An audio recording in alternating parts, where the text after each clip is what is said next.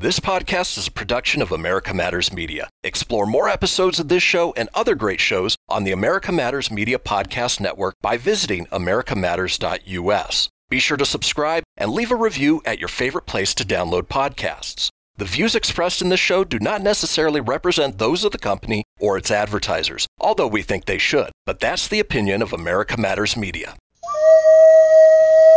America spends 5 to 10 times more on healthcare than any other country in the world. Then why does America rank number 43 worldwide for longevity?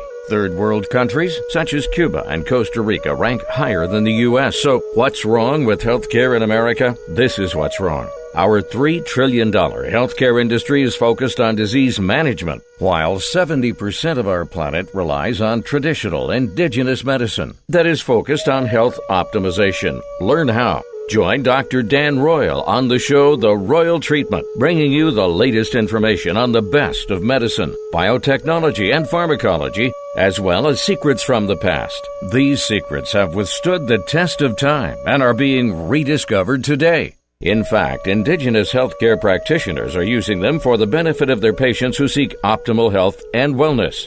Now, here is Dr. Dan Royal. Greetings, listeners. I am Dr. Dan Royal, and you are now listening to The Royal Treatment.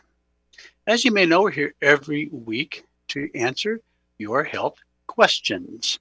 Now, if you have a question, you can always email me at droyal@thbclinic.com.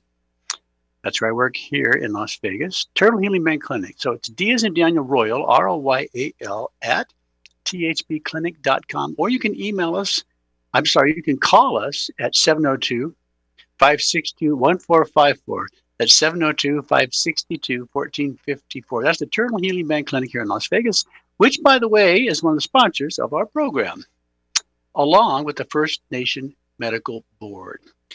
The First Nation Medical Board is under the jurisdiction of the Crow Tribe of Indians, but the Turtle Healing Band Clinic is also under their jurisdiction. In fact, we just solidified a agreement to that effect within the last month, because previously the Turtle Healing Band Clinic was under the jurisdiction of an Indian nation, but a different one. So now everything is under the umbrella of one Indian nation. That's important because the federal government gave the Indians the right to regulate something called traditional medicine. And the Crow Tribe of Indians are the first one to step up and do that. And we thank them for it because it allows doctors such as myself to be dual licensed, meaning we practice conventional medicine, but we need a dual license to practice alternative medicine. And we can do that in all 50 states now, thanks to the First Nation Medical Board, which was set up for that purpose. And it's also set up to license those who have no home, but they practice traditional alternative medicine. That includes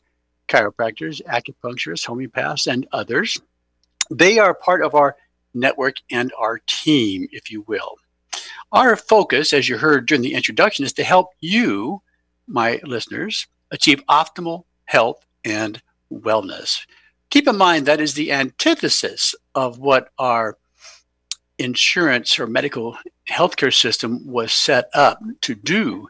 It pays for and reimburses for disease management in a sick care system. Although we call it health, that's a misnomer. And if you want to be healthy, you're going to have to take matters in your own hands, because that's not what doctors are trained to do. They're trained to identify symptoms and prescribe medicines to treat those symptoms, hopefully give you a diagnosis for which medicine or healthcare will reimburse you. But many of you are interested in something more. You want to know how you can optimize your health and well-being, and that's what we're here today to help you do. Now, we're broadcasting on Zoom, if we have been doing for the last several weeks, and when we do that, we like to have a guest with us. Today we have a physician, a cardiologist from California, Irvine. He's been part of the faculty there as a cardiologist. He's also someone who works with me on the First Nation Medical Board and has experience working with hospitals and institution review boards that monitor clinical research studies. And we're very glad to have him with us. His name is Dr. Jackie C. Jackie, welcome to the program, and tell us a little bit about yourself. Thank you, Dan. I'm honored to be here. A little bit about my background. I graduated from the UCI School of Medicine in 1968, then did an internship, then spent a couple of years on active duty, United States Naval Reserve, 69 to 72, then finished my residency training, a fellowship in cardiology at Huntington Memorial Hospital in Pasadena. I did a research fellowship in medicine at Harvard, and then returned to California, went into private practice. I'm in Fullerton, which is in North Orange County. We had the first open heart surgery program. For all of Orange County, the population at that time in 1976 was about 1 million, and now it's about 3.5 million, and there are 26 open heart surgery programs in Orange County. And my training was that we have our first quarter of our career, getting through school, the second quarter, paying off your health and education costs, and getting your family educated. Then the next stage is going to clinical practice, which I did. It ended up putting together specialty heart hospitals, which was then declared not legal, so doctors are not allowed to own hospitals anymore. I experienced that. Then did some consulting work in Nevada. So I've been licensed to practice medicine in Nevada since the early 70s. I was pleased to meet Dr. Dan Royal a couple of years ago. He talked about the First Nation Medical Board, Turtle Band Clinic, the IRB, and we've been working on that together over the last 2 years. Just a word about cardiology, and I'm a physician, board certified in internal medicine, and a member and fellow of the American College of Cardiology since 1980. That's about my background and training. Yes, you have an extensive history, and I appreciate you sharing that with us. We're going to go to a break, but when we come back from our break, I want you to talk a little bit about some of your personal experience that you have had with your own health and stem cell treatments, and maybe as a result of that, what you recommend today. I'm Dr. Dan Royal. You're listening to The Royal Treatment. My guest is Dr. Jackie C., cardiologist in California. We're going to take a short break, but we'll be back. Stay with us. To join the conversation, call 844-790-TALK. That's 844-790-8255. Now back to the show. We are back to the show, and thank you for sticking with us for the second quarter of our show. I'm Dr. Dan Royal. I work here in Las Vegas at the Turtle Healing Band Clinic. We're under the jurisdiction of the Indian Nation. And there's a reason for that. As we explained at the beginning, it's so we can practice alternative medicine. It goes by other names: complementary, integrative, traditional, holistic, all designed to help you, the listeners, achieve optimal health and wellness. And one of the ways that we do that is providing our patients with supplements to help them in areas where they need some support, and avoiding drugs wherever possible, because every single drug has a side effect. And just kind of as a rule of thumb, when you take one or more drugs, well, 2 drugs in particular, they can have interactions. But when you take more than 2 drugs, we don't really know what's happening. So that can be somewhat problematic for physicians. But one of the first things we do when we see patients in our clinic is to determine what drugs they are taking. We need to know if the symptoms you're experiencing are side effects of the medications you are taking. That's just one of our philosophies that we employ with our patients, at least upon their initial visits. And there are many things we do here that are quite unique. You can check us out, turtlehealingbandclinic.com. That's our website. We're the first clinic in the nation to have what's called the Cell Vital Pulse. It's a chair that was developed by the Cell Vital company in Europe and has been found to be, well, 99% curative of those patients who have bladder incontinence or weakness. You can check out their website by going to cellvitaltherapy.com. That's the U.S. website for this very unique chair, which we're using in our clinic for, well, a multitude of treatments.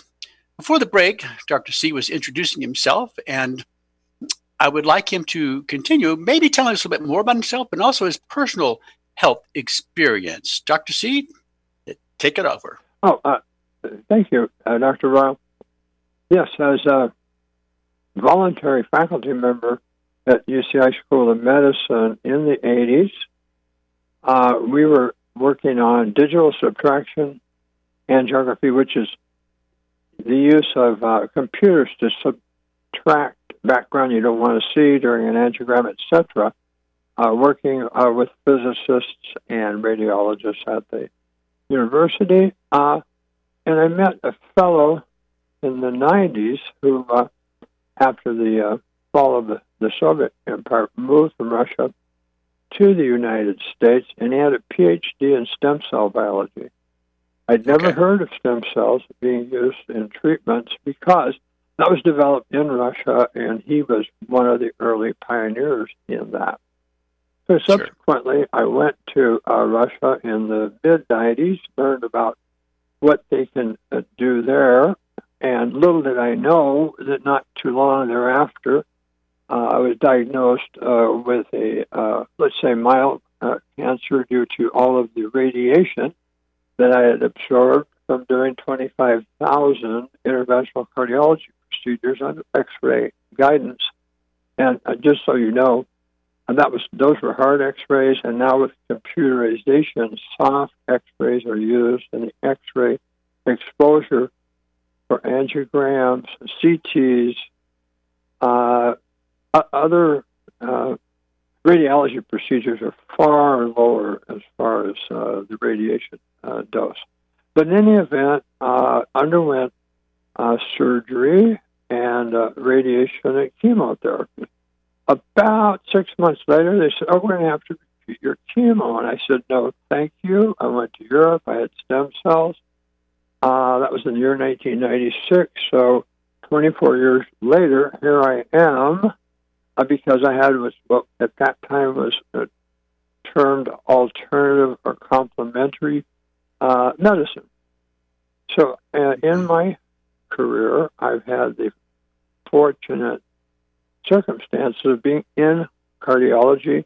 Started out the angiograms were controversial, then they're done routinely. Started out the pacemakers were controversial, and they're now done.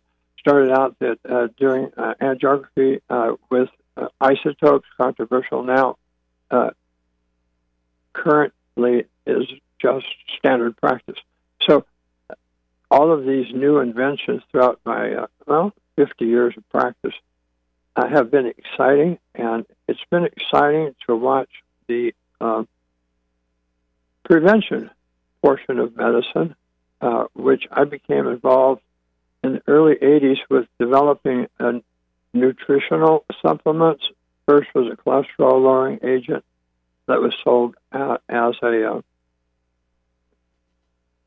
anti-cholesterol agent, worked very well. Then became interested in intravenous vitamin C delivery, the use of other agents that are not considered drugs, and that's with full approval though of the requirements under the DSHEA Act that was passed in the 1990s, which incidentally all of the manufacturers got together.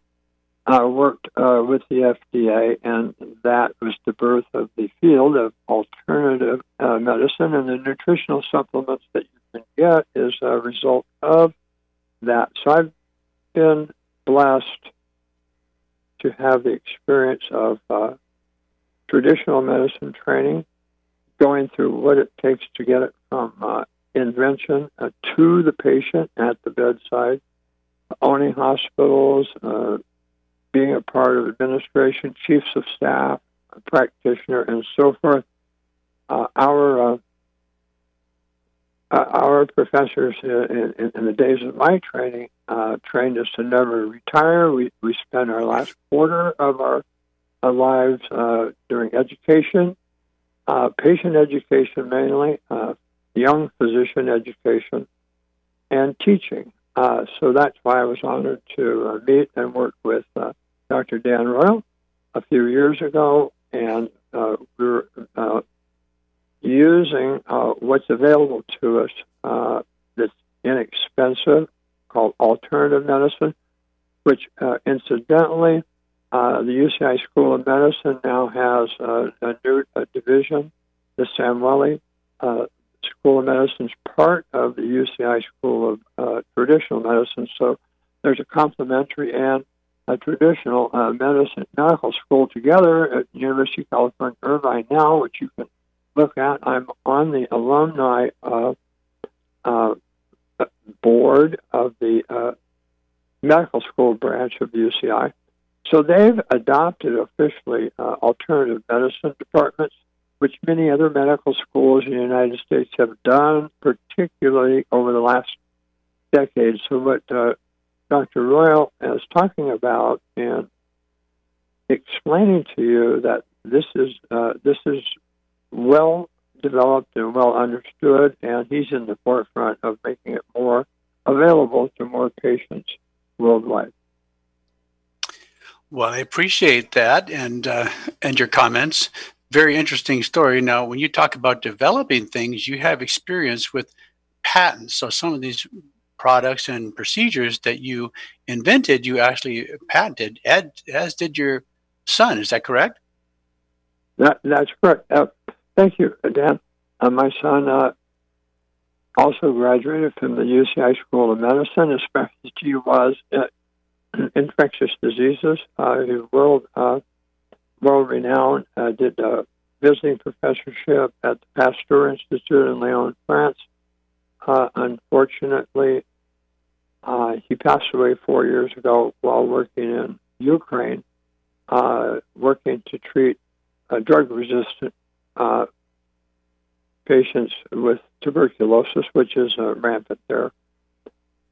And so we miss him very much. So I also had the pleasure of working with my son, who was a specialist in virology, vaccines, and that sort of thing. So that's how a cardiologist ends up with patents related to oral drug delivery for vaccines and other treatments and IV treatments that target organs and those sort of things. I learned that from my son, and so that was a blessing. Thank you for mentioning that, Dan. No, absolutely. And that's one of the things we'll want to talk about during the second half of our program, but want to talk about what's going on currently and get your thoughts on the coronavirus, which we're continually told is increasing in number of cases. What that really means, for example, we had somebody in our office yesterday from a laboratory we hope to have a relationship with in our dendritic cell vaccine study that we are initiating. We're initiating this study to help patients develop antibodies against SARS-CoV-2 IgG so that they can have what they need to avoid future vaccination. Vaccinations are designed to help us develop antibodies. And if you already have the antibodies, such as when you go to medical school and they want to give you hepatitis, if you already have antibodies against hepatitis, you don't need the vaccine. So we have many patients that are interested in that. But what was interesting is the representative from the laboratory said that they did testing all over town here in Las Vegas. I'm talking about testing for the coronavirus. And when they finally got the reagents to check for the antibody, they tested themselves. They were sure that they had been exposed. As it turned out, they were all negative, as has been all of the patients that we have tested, except for one, which we believe was exposed to SARS-1 back around 2003, which means that her antibody's been good for 17 years or thereabouts. I'm Dr. Dan Royal. You're listening to The Royal Treat, and my guest today is cardiologist Jackie C., who practices conventional and alternative medicine. We're going to take a short break, but we'll be right back. Stay with us.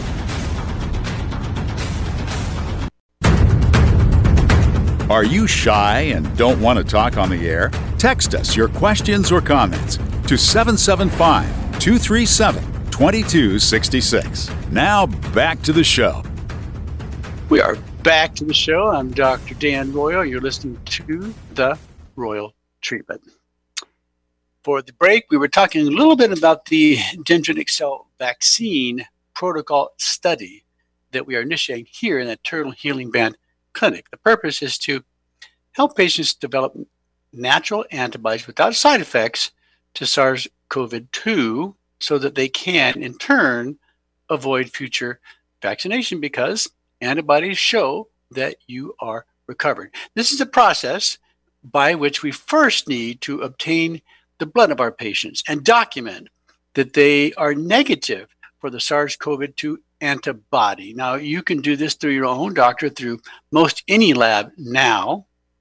Not surprisingly, most everybody that we test is negative, which begs the question, is SARS-CoV-2 real or is it a hoax? This is something that we discuss on this program every week because, well, our government leaders are telling us that we need to wait another year to 2 years before we'll be back to normal for a virus that supposedly has never existed in the history of mankind. We don't know how they know this, but it appears to us that things were never abnormal, and there is no reason that we need to slow getting back to what was normal in the first place. But that's another discussion. Anyway, in regards to the study, we first need your baseline blood test, after which we can then do a blood draw. There is a means by which your blood can be harvested for dendritic cells. These are the cells that take the antigen to your lymph nodes where antibodies are produced. This has happened in hundreds of cancer clinical trials to develop cancer vaccines. Once that has been accomplished, once you've developed antibodies, then you have an immune response. But in terms of what we're doing, there needs to be some incubation with a spike protein. A spike protein is the antigen, in this case SARS-CoV-2, that will allow the dendritic cell to begin its recognition process for introduction to your lymph nodes. This is then given back to the patient, and now we have to wait 2, 4, or 6 weeks to retest our patients to see whether they are antibody positive. We should know within the next month or so if this is successful, and we'll keep you posted. Well, we want to get back to our guest, Dr. Jackie C., who's joined us here today. And Dr. C., before the break, we were talking a little bit about, some of your philosophy about practicing medicine. I know that you're beyond the retirement age. My father himself is 86 and still seeing occasional patients. He is from the old school and believes, like you do, that you never retire, but you used a lot of part of your life to give back. Tell us a little bit about that. Oh, yeah. Thank you, Dr. Rao.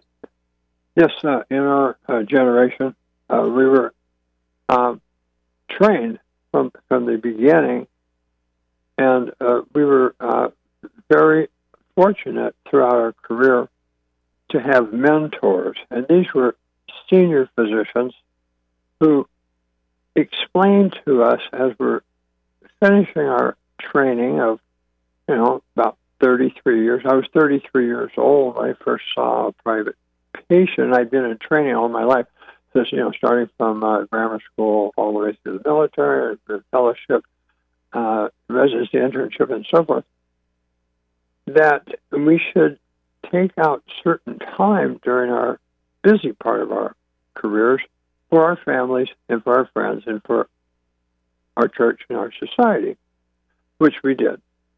And then in the latter part of the career, to teach younger physicians what patients really want to hear and to learn how to be communicative to the patients regarding their wishes and their desires, and not telling them what to do, but making suggestions and leaving the decisions up to them, Now, along comes Google, and so patients now that we see have a lot of information, but they don't know how to process it. So our first question is, well, what did Dr. Google have to say? Then they explain that to us, and then we understand that they're really interested in knowing why they have this illness or not, why they have this condition or not, why the medication or treatment or therapy or surgery worked or not. And it becomes very pleasant and rewarding both to the patients and to the physicians. Currently, with younger physicians in full-time practice, they'll see 30 to 50 patients in an office over an 8-10 hour period, even with computer backup and scribes and so forth. The average intervention with patient and the physician is about 14 minutes. Well, that's very difficult to treat a patient with 5 illnesses on 10 medications. In fact, it's impossible. So the interplay between physicians and patients has changed for the better over the last decade, and we should, I think, take advantage of that by doing what Dr. Royal is doing with this radio program, is to get out to other people and say, look, we're here. There are things that you read about. We can tell you what our opinion is as to whether we agree with it or not. Most of the time, we do agree with it. And those things that we don't agree with, we have to give reasons. And to speak what Dr. Royal spoke about is with the pandemic, if it was, of coronavirus 2, had to do with statistical analysis. There are certain things called effect size. That means, how many people do you have to test before you believe it? What a p-value is, whether it's useful or not. Probably not. It's artificial. It was first described in 1925. When I was in Harvard, they absolutely insisted you rely on that. And that has to do with the null hypothesis and other fancy words. Then we get into Bayesian methods, and that talks about the bias of the investigators that are doing it. Then they've come up with confidence intervals, and then there's a new one. It's called a surprisal. And that's a surprise based on what the statistics show. So this is new, and that's kind of like the black swan event, and if you're not familiar with that, you can look it up on your iPhone or Wikipedia or wherever you wish. And that means that irrespective of how many cases you've evaluated, done the statistics on, there's going to be a surprise in there. They call it a surprisal or a black swan event. And the black swan event is that the British, when they got down to Australia in the 1700s or whatever it was, the swans there were black, and they couldn't believe it. They were swans. Well, they were, but in Australia they're black, and in England they're white. So we call that the black swan event, and that's a term I'm borrowing from others. You can look it up. So just a blind obedience to statistics and data that was being published every day in the newspapers, particularly over the internet, electronic and digital information overload is incredible. And people became confused because they weren't talking with their physicians. They were talking with health services that were working under, quote, emergency conditions, end quote. And doctors' offices were actually closed for about 3 months. It wasn't like talk to your doctor. It's like follow this, follow that. And their intentions were good. The authorities' intentions were good, but they were relying on statistical analysis. And that is being challenged now. And the gobbledygook I spoke about, effect size, p-value, Bayesian method, surprisal, and confidence interval, that's just a little small part of it. But it really is too complicated to explain to a patient with a 14-minute interval or a telephone call or a telemedicine 5-minute interview with your physician. And so in a nutshell, that's kind of how things have developed regarding this coronavirus phenomenon. I think Dr. Dan will get into this later, but it's the first time since mass communications available via our iPhones and iPads and other things that we have. Information worldwide is instantaneous, and there's no filter. There's no filter. So we're trained to be filters and filter out what we believe based on best scientific evidence as physicians, and not as public health servants, and they truly are servants, and they're wonderful. But we are, our loyalty is to the individual patient, and these other groups, their loyalty is to society in general. And that's their job. And our job is to treat or not treat and advise individuals. We're the last bastion of individual treatments and recommendations in healthcare.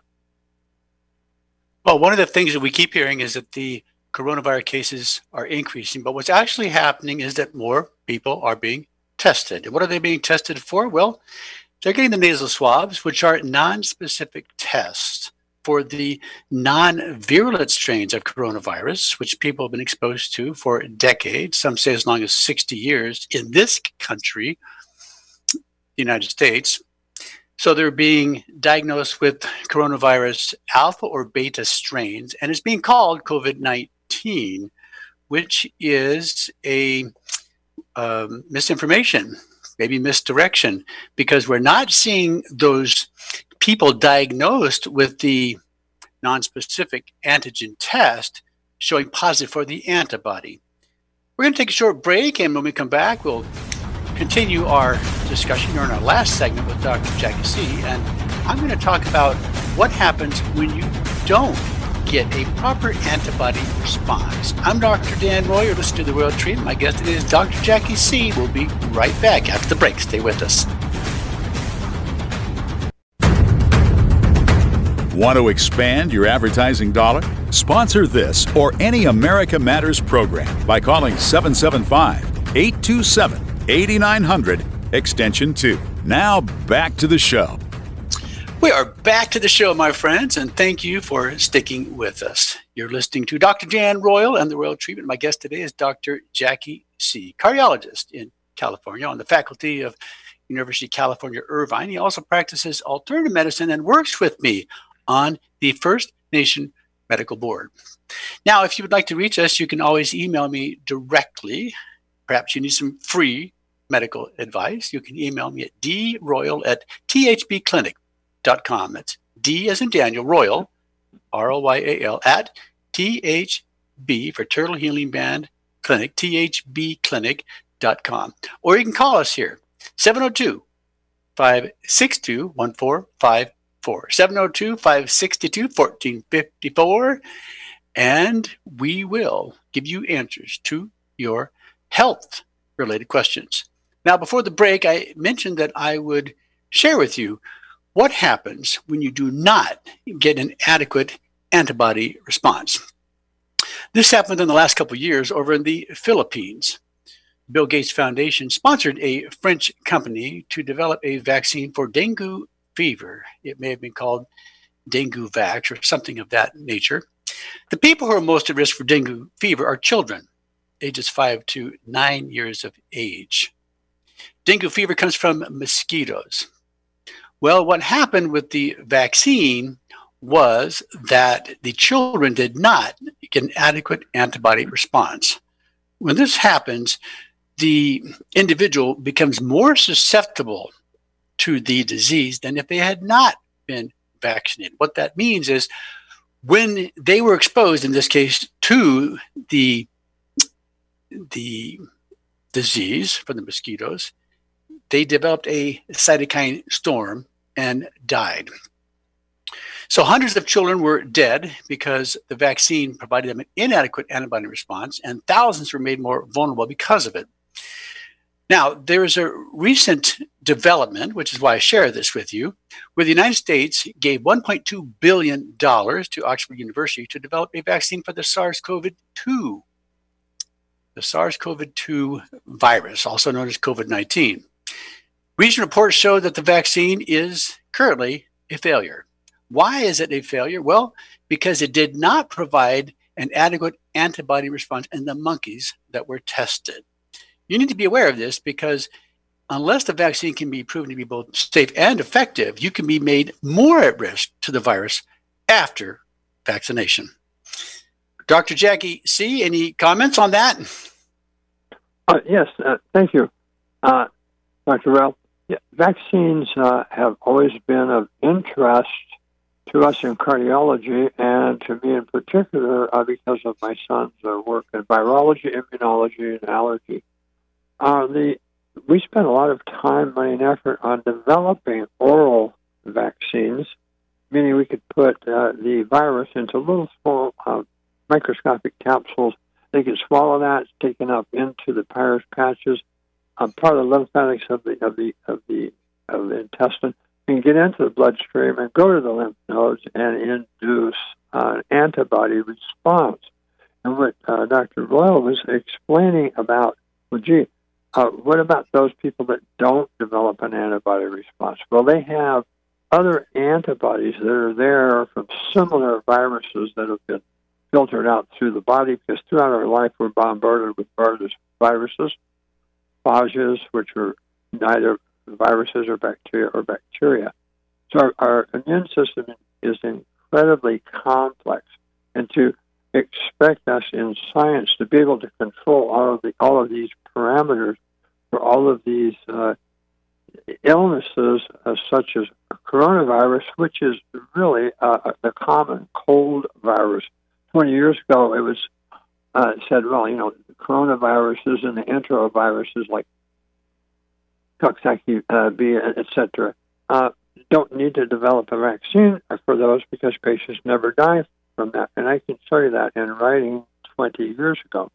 Well, what happened, as Dr. Ryle explained, is that these viruses have mutated, and what was a common cold became a potentially very serious, deadly virus.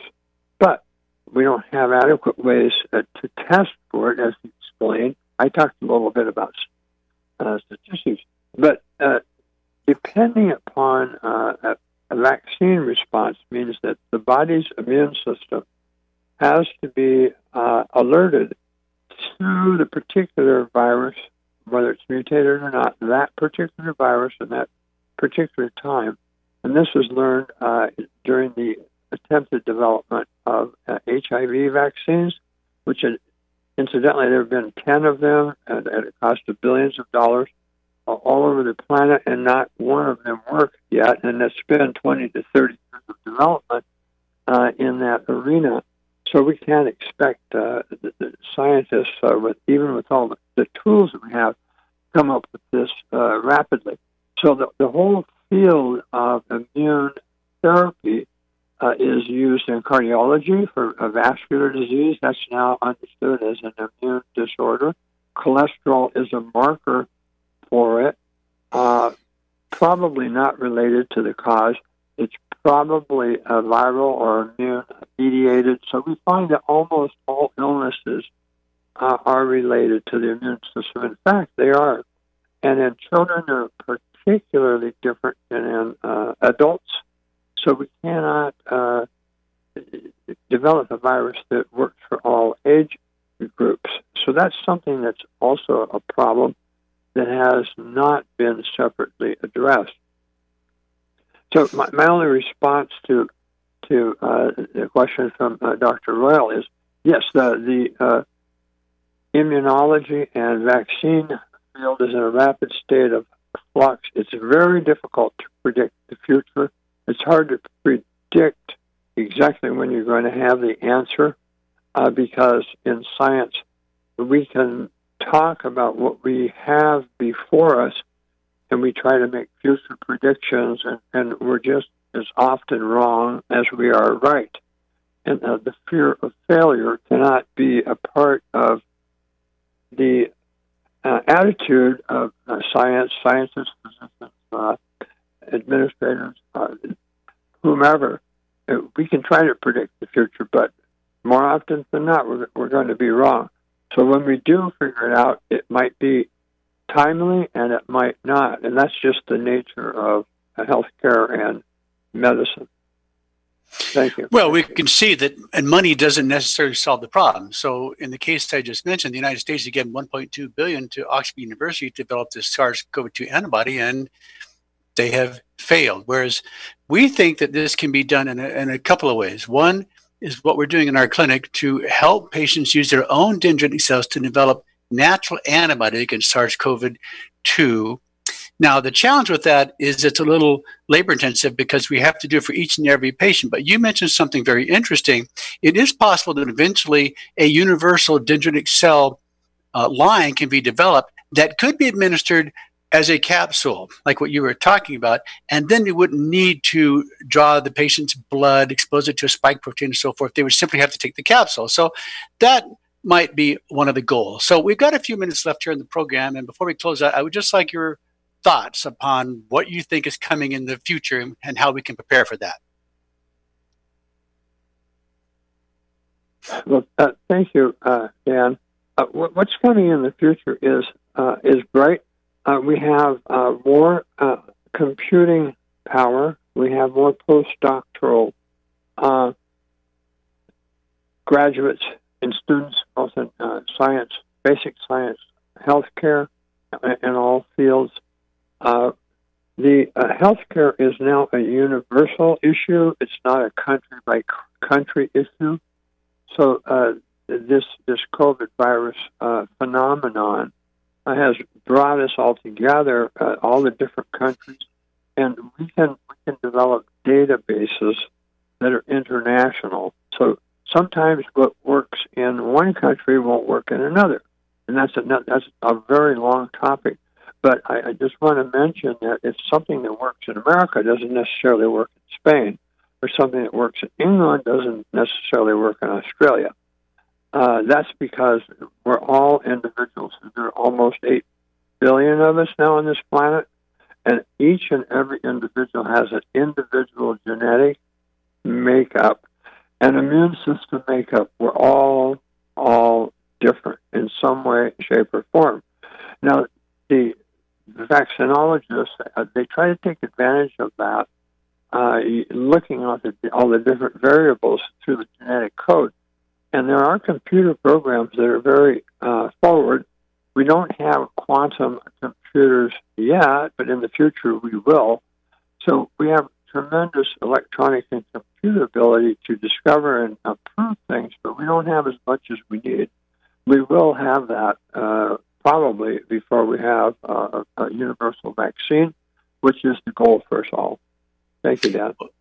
Well, thank you for those comments. It's very interesting food for thought.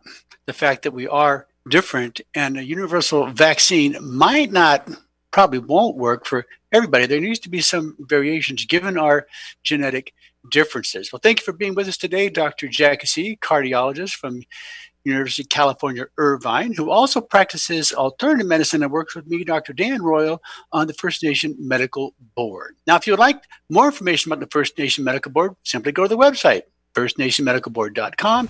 If you'd like more information about our clinic, Turtle Healing Band Clinic, then go to that website, turtlehealingbandclinic.com. I'm Dr. Dan Royal. You've been listening to The Royal Treatment today. We're here every week to answer your health questions. Next week, we'll be back with another episode of The Royal Treatment. And hopefully your time with us has been well spent and you've learned at least one new thing. Until next week, my friends, may you all be well. Bye for now.